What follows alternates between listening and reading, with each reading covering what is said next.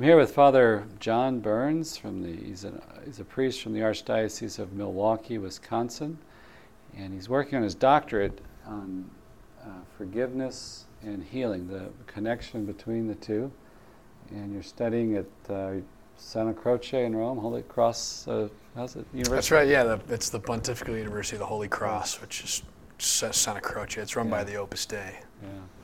Has a great reputation in moral theology and other disciplines. So I just want to jump right to something quick. Yeah, let's jump in.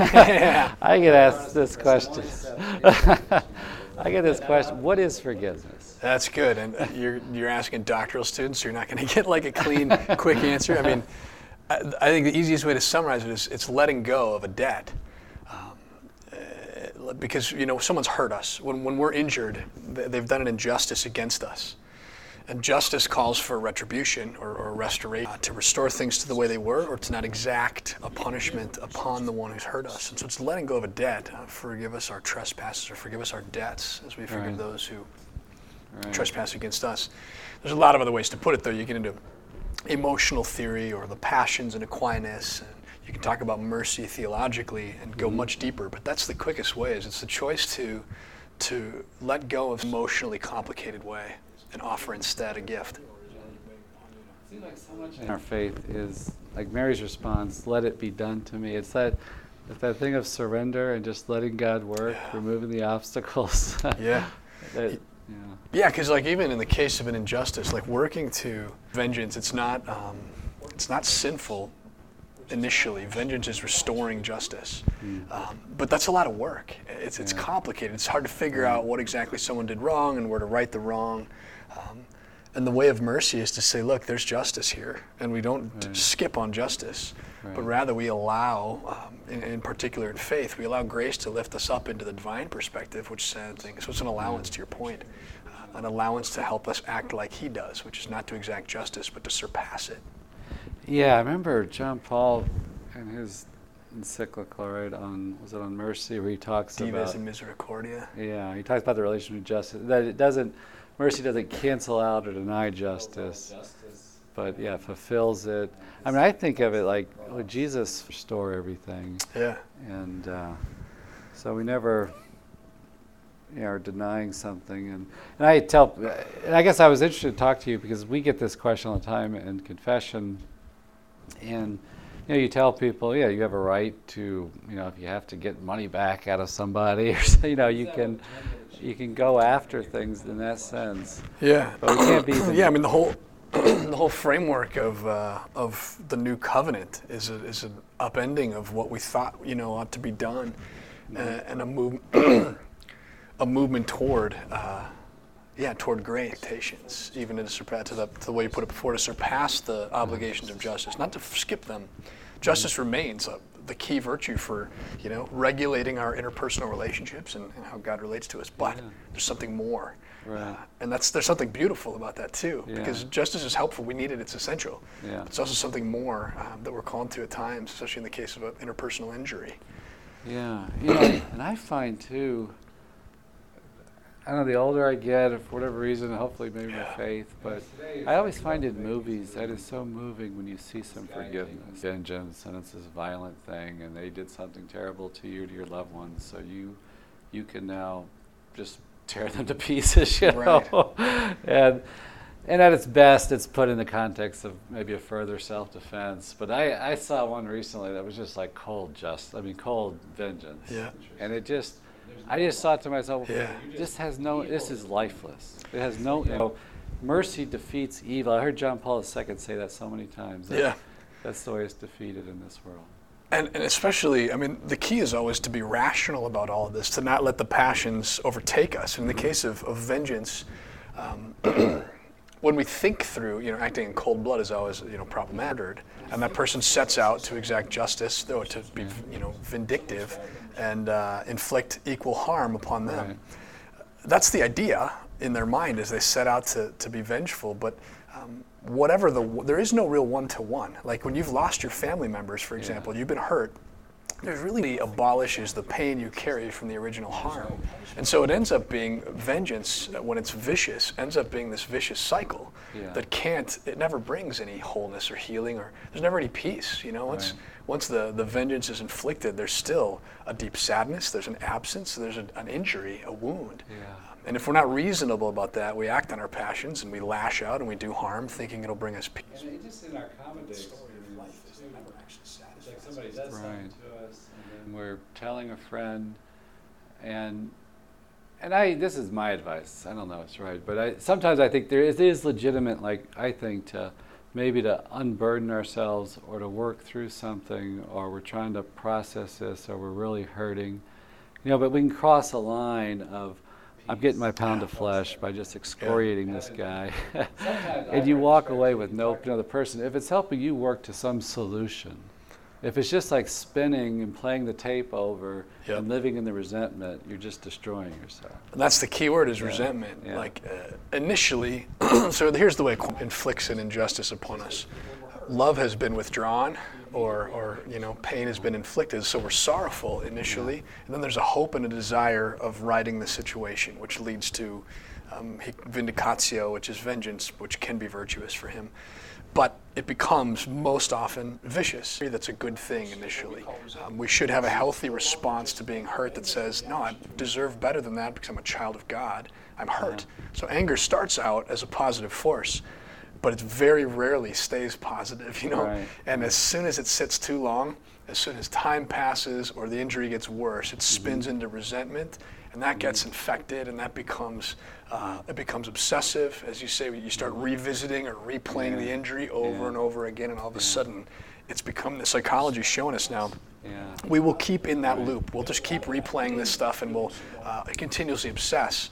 And where theology has something to offer is that forgiveness is actually like pulling the cork out of the bottom, and it kind of drains out this like residual resentment that's becoming poisonous, what they're trying to do. The passions are pulsating out, we're trying to right this wrong. We say, no, we're done with that. We're going to re-envision this other person as a child of God themselves, and we're going to offer of charity in the form of mercy, which is forgiveness. And that causes like a draining out of this infection. So we're not stuck in this hyperloop of the passions. So you're saying like the sexuality is the recognition.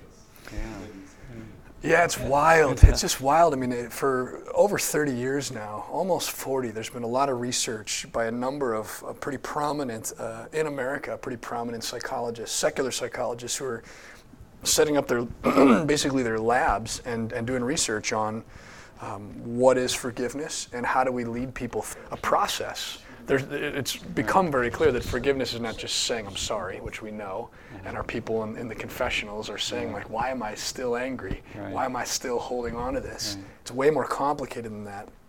And what psychology's done is kind of probe into that outside of the framework of grace and revelation. But it's discerned, like, there are these developmental phases that we see people go through in life in general, let's say, of a psychologist, move toward letting go of that anger. And what's interesting especially is that there's a direct relationship. Like Robert Enright is the psychologist I'm working on, and right away at the beginning of his first book, he says the first step to forgiving is recognizing and acknowledging that you're angry. And just to always correlate those two and say, like, where there's anger, that's kind of sitting around, there's a need what it looks like to walk toward that. But grace and theology have a lot to say, because you can't psychology is the handmaid of theology. It has to be at the service of our flourishing as a total person, not just as thinking beings. Do you remember some of the other things maybe the like Enright would say? So he lays out 4 stages to the process. And the first stage, and there's 20 steps within these, and he just says you have to really look at your life and recognize that there's more anger than you thought, or that it's kind of sitting deeper than you are maybe willing to admit, because we cope. We don't like being angry. We know it causes us to lash out in the grocery store line with your checkout person in front of you, and you start yelling, screaming tantrum, or road rage. Maybe he's not actually just mad about the car in front of him. Maybe it's because his daughter died, and someone else caused it, and he's in great pain because of that loss. And so he draws together this connectedness, of our emotional states. So we have to really look at that and say, honestly, like, where am I hurting? How deep is the hurt? Is it connected to other stuff? Am I trying to hide it? Am I trying to avoid it? Not okay. And that's good that I know that, because I want to move toward being okay. Where am I hurting? What did it come from?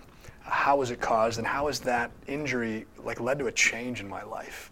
Am I rehearsing the injury over and over again? Am I sick? Sometimes there's finding heart problems, massive anxiety disorders, don't know what to do about what's been done to us. And we get sick, physically even, not just psychologically. So there's a whole process to acknowledging the anger and uncovering it and just admitting it's time to take the lid off and look deep down and say, where is their pain? Yeah. Then there's the next step is choosing to forgive. Isn't working. I'm still mad. I'm still hurt, and it's affecting the way I live. Then there's working on forgiveness, the third step, and then discovering the freedom of forgiveness. So the third step is really where there's a lot theology has to say, because it's envisioning the person who hurt you as another person who's hurt, not just as someone who meant this great harm. If they were perfect, they wouldn't have lashed out. They wouldn't have done that to you. So it's actually taken. Yeah, as they say, right? It's true, huh? And that's the divine perspective, is to try and see how everybody looks from God's perspective. And it's a sadness on His heart that we hurt each other, but we're hurting because we're hurting.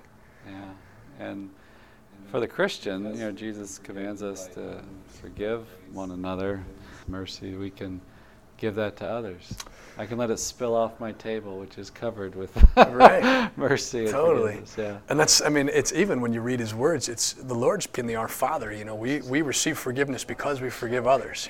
There's this deep connection. If we're not going to be forgiving, we're not going to be forgiven.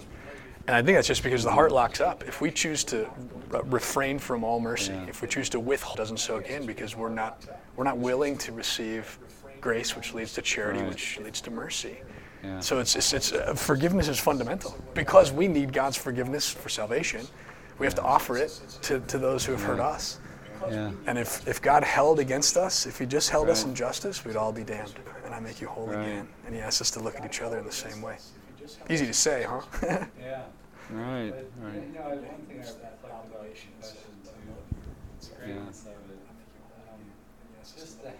About confession too, the greatness of it, just the habit of seeking forgiveness is so powerful. I think that habit, God willing, would be with me at the end of my life. If I couldn't get the confession or something, that I'm so used now, and it's we'll cut that out. But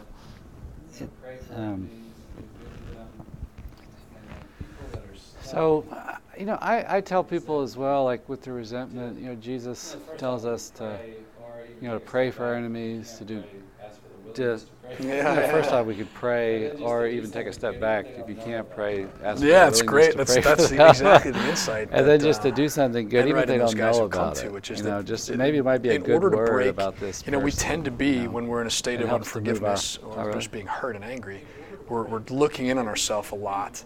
And we're agonized because someone has done something unfair, and will do that to me. It becomes very introspective, and sometimes infectiously so, or dangerously so.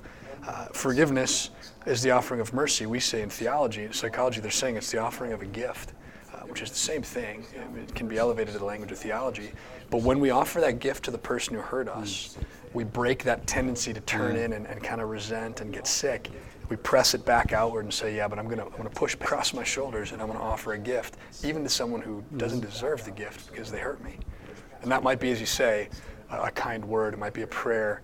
So a lot of people find it's writing a letter to the person that hurt them. Whether or not they give it, there are cases where reconciliation with the person is dangerous, like a relationship exactly as it was, but you can still offer forgiveness. That's a different thing. It fits within reconciliation. But sometimes it's writing a letter and expressing your whole heart and wishing good upon the other, and opening your heart to a desire that they would flourish, even though you're upset with them. And you may share that, you may not, but you're softening your heart toward them, which releases some of the power that anger has, the unhealthy passion of anger. And I find it's like a fault within us that's hurt. Right. And I find there's the big stuff, and then a lot of us, the day-to-day stuff, it's oftentimes give us the respect we think we need, or we feel slighted in some way, and it can almost be comical with Yeah. our And self-centeredness, how just and how we can we make blow that demands of each completely out other of things or proportion. an absence, and no one can fill that. That's a space for the Lord.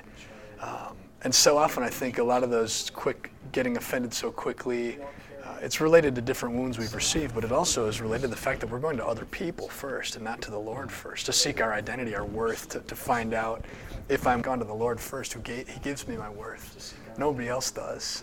And I get confused because I can't see God and I forget to go to the Lord first. And so I give too much power to my human relationships as though they're the ultimate end. It's always going to make us sad to live that way. In your writing of your dissertation things, do you come or hear about any beautiful stories? In your writing of your dissertation and things, do you come or hear about any And in beautiful particular, the stories testimony that that maybe people will touched your share, heart and we about hear this, from forgiveness our and people healing? who come to see us one-on-one. But to try and keep it general, just the way that people will say, it's almost like once they choose to forgive and go through the work of no longer seeking vengeance, but offering a gift, mercy, it's almost like color comes back into the landscape. To believe the wrong things about themselves, a bunch of lies, and lies about the other. And life has become very colored with red, so to speak, or black and white in anger. And they don't realize how heavy that is. And they get sick from it, like we said before. Yeah. But when they choose to out of mercy and forgiveness, it's a lens. And they're able to, like a number of people have said things like, I have an easier time being kind to a stranger or helping someone across the street. I'm quicker to do kind things. And they're able to say, like, I was chained before, and there was a heaviness on my heart and a resentment that led me to a sort of entitlement that broke once I let go of this demand that anger was putting on me. And now I'm not carrying around this debt of obligation. So that's not a specific, that's kind of to generalize from what I've heard from a lot of different people and my own experience of just deciding not to demand, but rather to offer. To not put myself at the center, but rather the other, through the lens of the Lord, where the truth sets us free. And again, I think Hollywood, through the lens of Blockbuster, is always just showing beautiful. Right. I remember this one movie I saw with Movies by just showing beautiful things about. I remember this one movie I saw where it was like a single mother raising a son, and she was hamstrung by character flaws and things. There's this wonderful scene in the movie where she messes something up for him again, and he was able just to accept his mother with all the weaknesses, act of forgiveness. I mean, he's got to be mixed in there with challenge people and holding, just encouraging people to do the right thing. But the bottom line is we're going to have things in life we have to forgive, and when we do that. Yeah. I mean, it's one yeah. of the, and when we don't have that, life is completely ungodlike. Most godlike. As you're just sharing that, Father Mark, I was thinking about marriage and people that are 10, 20, 30, 40 years in a marriage, and they come and ask about how to forgive, and they'll explain, he did this, I can't forgive him. Religious people are trying to figure out why they're not quick to forgive. But it's often because there's not like a habit in place of forgiveness. That there's often some deeper injuries, whether it be in the marriage, especially, or in the community, that are old and significant, but they've led to a closing off and a perpetuation of this anger, so that all kinds of other things trigger it. A little tiny, 3 seconds, and he's blowing up at her. You're like, that's not a big deal. But there's a big deal behind it, there's this deep story. And so the journey into being godlike in our relationships, especially in ongoing, perpetual relationships like marriage, is really like looking at, if I'm finding myself in a place of anger or quick irritability, what's beneath that? Like, what are the original places where there's injury between us? And I have to figure out how to dig those up. And that's going to destroy a marriage or destroy a community, destroy a vocation. Very often the people that ask about this, the situations they can first think of are not the actual ones that need attention. There's something much deeper. And sometimes it's even deeper than just, within the marriage itself. Often it's from our childhood or, girlfriends, boyfriends in our teenage years that hurt us. And we still carry this anger and this wound that leads us to a quickness of irritability, a quickness of anger that leads us to not be able to be forgiving. So we can't be godlike if that's all piled up. Yeah. I could see how this would appeal to the secular world too on one level. Yeah. And to be a success. I could see how this would appeal to the secular world too on one level, that to be a success in life, to be able to apply yourself, to work at something, to stick with something.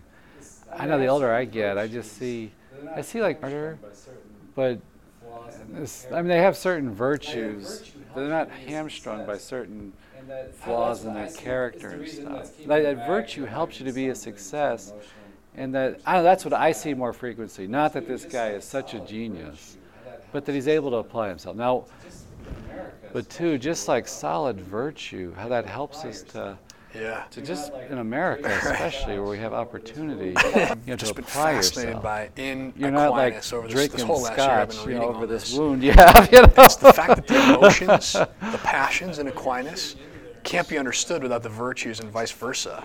And we tend to think, like, emotions are really complicated, huh? And we tend to think, like, I got to get my emotions under control, or to a degree. But Aquinas says the emotions we share them with the animals, but they participate in our reason. And so the way we experience movements of emotion like desire, love, hate, anger, all are potentially rational. They can participate in reason, and so they can every emotion can propel us toward our end, our goal. And he says it's precisely the virtues that do that. The virtues own them and harmonize them toward the pursuit of this ultimate goal, which is, God's glory and our salvation, communion with Him in heaven. And so it's a very hopeful way, like when someone is emotionally complicated in a life full of like very draining emotions, we look at virtue. We say, how are the virtues there? Because the virtues perfect the emotions. And so if there's not a life of virtue in place, you're going to stay emotionally messy, because the power that's given to you, the capacity that's given to you to be perfected in your emotions is not being honed. As in Aquinas, as he says, so you have the emotions are perfected by the virtues, and then the Holy Spirit, the gifts pour into the virtues and perfect them. So it goes emotions or passions, virtues, the gifts of the Holy Spirit. And then he says something beautiful. He says that at that point, there are places we come in not sure what to do. We don't know how to be. And at that point, when we've received the gifts and they're soaking into the virtues and the virtues are perfecting the passions, then he says the instinctus spiritus sancti comes to our aid. And the typical translation is promptings of the Holy Spirit. Like when reason can't decide to do, the Spirit prompts us. But pulsation, in the midst of our emotions, with the virtues working to bring them into harmony, the Spirit pulsates within us to press us toward what we can't conclude with reason, but which is the will of God. It's a very beautiful, harmonious way of seeing the human person. It is, yeah. Yeah, you never think of the psychology of St. Thomas. You think of him as this theologian, but he's got this developed psychology. And I heard Conrad Barth push us to do, they're in themselves, I guess they're not good or evil, but to the degree we involve them, in pushing us to do good, they're good. But they're given to us, I think too, it could be like for a quick response to something. I think so. That's part of the richness of the That's it. That's exactly what Aquinas says. Like, these are part of the moral life. Our emotions are part of the moral life. And they, as appetites, they're moving toward goods or away from evils. And so they're helpful. They're saved very easily. But they're of great service to us. And you're right. The feminine heart, the female brain, even better grasp of emotionality and the movement of these appetites than the male brain and male heart tend to have. But the emotions are greatly at the service of our whole flourishing. Pink this all, and he says that the emotions, making up an essential part of our moral life and our well-being, when harmonized correctly, by the virtues, we come to a place where we can actually trust in what he calls the spontaneity of love. That we really, in a very virtuous person, when they're really in place, we don't have to sit down and parse every single decision and make this very formal, difficult discernment and pull out a manual that says you can't do this, you have to do that. He says, rather, because of what the virtues have done and because of the gifts of the Holy Spirit, we can trust our emotions. Once they're honed, I can trust that. Because I've been living the habitus of grace, I've been living filled with the Holy Spirit. I don't have to fear my emotions, and I can trust the way they're going to press me towards something that is spontaneous. And I'm so in communion with goodness through the virtues that I can trust the direction that I'm being prompted. And there's a person like Mother Teresa. She lives spontaneity. She just ran out. St. Francis of Assisi. You just jump into what's in front of you because you're living a good life, and so you trust the way your inner core is pulsating, which is really the prompting of the Spirit. Yeah, I think it's great self-knowledge to know when you can't trust that. Yeah, and that takes practice. I think it's great self-knowledge to know when you can't trust that. Yeah, it's like, I know myself, I know my weakness here, and I can't follow this, the impulse that comes up for me. I remember driving, it was like in lots of traffic and no shoulder. There was a big ditch on the side of the road, and they had this young man, like older teenager, and he was walking against the traffic. There wasn't enough shoulder, and I was driving. I remember immediately just like, what the hell is going on? And it's like, you could just tell from his face, it was just like full of anguish and everything. And I said, I'm going to pull over in this parking lot a little further down the road and just see what's going on. And I'm thinking about this, and the car in front of me, I'll never forget, it was a VW Beetle, and then one of those new ones, just stops in this traffic, and this woman jumps out, and she goes, that's like the basis of civilization, that impulse to help, and oftentimes women have such a good, they're just attuned to the person and the needs and everything, and the Catechism talks about the perfection. They're in harmony, like what you describe. And I know Dietrich von Hildebrand was big on that. He said I think he would blame it, I don't know, but he's like a Protestant's kind of a stoic kind of tradition of emotions bad, but he was German but grew up in Italy and had this big personality, I think Catholicism has a rich tradition of and that. we're given, emotions are an essential part of us, right? It means that God created us with emotion. And the mind and the body come together, and it's a part of life. And because we know that Christ experienced everything but for sin, we know that he himself experienced all of the emotions without sin. So he knows, like when we're trying to figure out how to be better, like that woman, in the street, and trying to live into a holy section, Christ has been through each of these emotional experiences, not the sin that comes from them or the sin that led to them, but he knows the emotion, and that means he redeemed the emotions also. Yeah. There's some great books written on the passions in Christ, and that all of the emotions have been redeemed by the incarnation, death, and resurrection. Christ knows my emotions, and he redeemed them. And so they participate in salvation if I let the virtues guide them toward him. Right. Yeah. And I think that makes the faith so attractive. If people live it in a human way, if they could see a full humanity in a person that believes, because that's always the presentation and culture of our faith, is like this dead kind of, you're slaves and we can. When at all. Hollywood tries to present the examples you're holiness kind of naming sometimes are, as you're pointing at these people who have jumped out and unity, that when and you can go back to the Acts of the Apostles, and like the entire period after Christ's death and resurrection, the fruitfulness came from being together, centered upon the Scriptures and the breaking of the bread, but then living this call to charity that Paul names so well in his letters. And so where we're things, holy friendship is just such a central key, because we're looking at each other and saying, you're not perfect and I'm not perfect, but you're way better than me at a bunch of things that I'm working on, and I'm really moved by that. Instead of competing with you, I say, I want to emulate that, and I want to learn from you how you're so good at helping that person that's annoying to me. The church is always, it's a corporate corporal reality. We've always come together to move toward the Lord as a pilgrim church on earth. And there's just this great, this great hopefulness about not being divided, but being united in the singular pursuit. It's the origin of friendship in Aristotle, is that we set our sights on something beyond us and strive together for excellence. I was watching one of those documentaries on the 60s. Yeah, and I know, I keep talking about television movies, but I guess that is our culture, but I remember it hit me in the 70s. They were talking about television in the 70s, when I grew up in the 70s, and they talked about the big sitcoms that were popular and how it was like kind of big cultural events when this episode happened, or they tackled this episode. And so people would be talking about it at the water cooler at work, And it really kind of struck me to divide us. Like, there's so many things on cable network, we can all watch our own shows, or we can binge watch, watch a whole season like in a couple of weeks or something.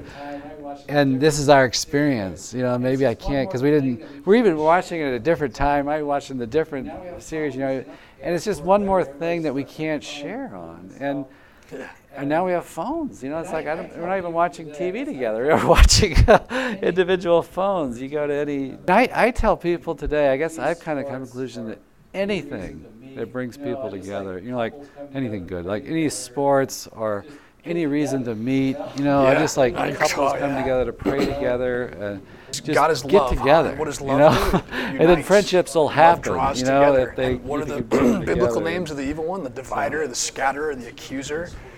So if love's uniting, evil is separating, dividing, isolating. And so wherever we can point at a situation and say there's a unifying force there that is good, you have to ask, like, what force is operating behind that? Because if it's isolating us, that's the work of evil. And the devil's not going to show his face, you know, unless he needs to. But if he can very subtly divide us, isolate us, and then accuse us, then we're not experiencing community, love, communion, God, the pursuit toward eternity. So I think that's a very important insight that we all kind of need to be wary of. I don't want to get on a soapbox, you know, ranting against technology. We all do that too much, maybe.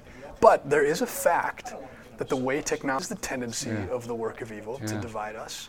So where can we point in our lives and say, but here is where I'm sure there's communion. And even as simple as you say, as a sporting event, is sitting around the table, conversing, a walk with someone else, just to speak and not be on your phone. Those are all in the hand of God. Those are all potential tendencies in our hearts as well as in our families and our communities, because good and evil are at play in everything. Where there's union, good union, there's love and God. Where there's not, there's evil. Yeah. Right. Yeah. Maybe we'll close on this. Just had a question. This always haunts me. How would you define habit? You know, we speak of virtues as habits, right? The word habit. I never got that definition in philosophy class or whatever. In Latin, that a habit can be good or evil in itself, but a habitus is a little bit more.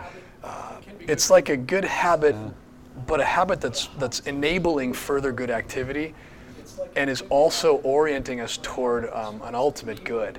So the virtue habits that make further goodness possible and dispose us to ultimate goodness and help us to long for it. So there are particular types of good habits that effectively you need to talk about theologically. Like the virtue as a habitus is imbued with grace, eventually, the pointing us toward God, toward heaven, toward charity. And so it's a very rich, if anybody listening on this is interested, go look up habitus and like Romano Cesario or Servais Pinker's beautiful things written on how a virtue is much more than a habit, and it's directly connected to our being our very best, and that can't be separated from salvation and from conformity to Jesus Christ, who calls us to excellence.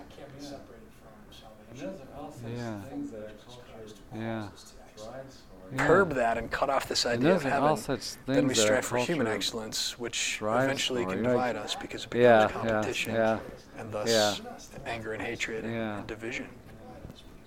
I know for a while I was listening to some podcasts about, productivity, I know for a while I was listening to some podcasts about, productivity, and good habits and time management and all this.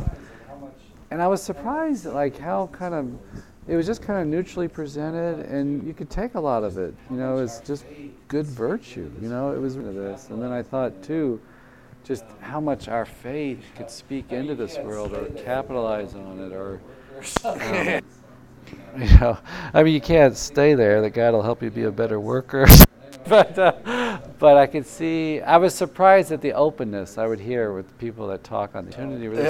I get really hopeful about that, though, because what you're pointing at is, as we move into a very secular or even post-secular age, doing this work in a secular way, after faith, if you will, all the conclusions they're reaching are the same as the conclusions that the church has always held. That virtue is a good thing. We're called to excellence. We're called to transcend, limits. We're called to communion. Mm-hmm. Secular culture is beginning to recognize a lot of these as effectively universal goods, and we're seeing it pop up in blogs and books. And the hopeful future for us as theologians and priests and ministers and all those involved in the church, we just have to speak into that and say, where you got that idea? It becomes much more lively in its contribution to your goodness if you let prayer and grace seep through it, because then it's going to be in its native environment and it can bear the fruit that it's meant to bear.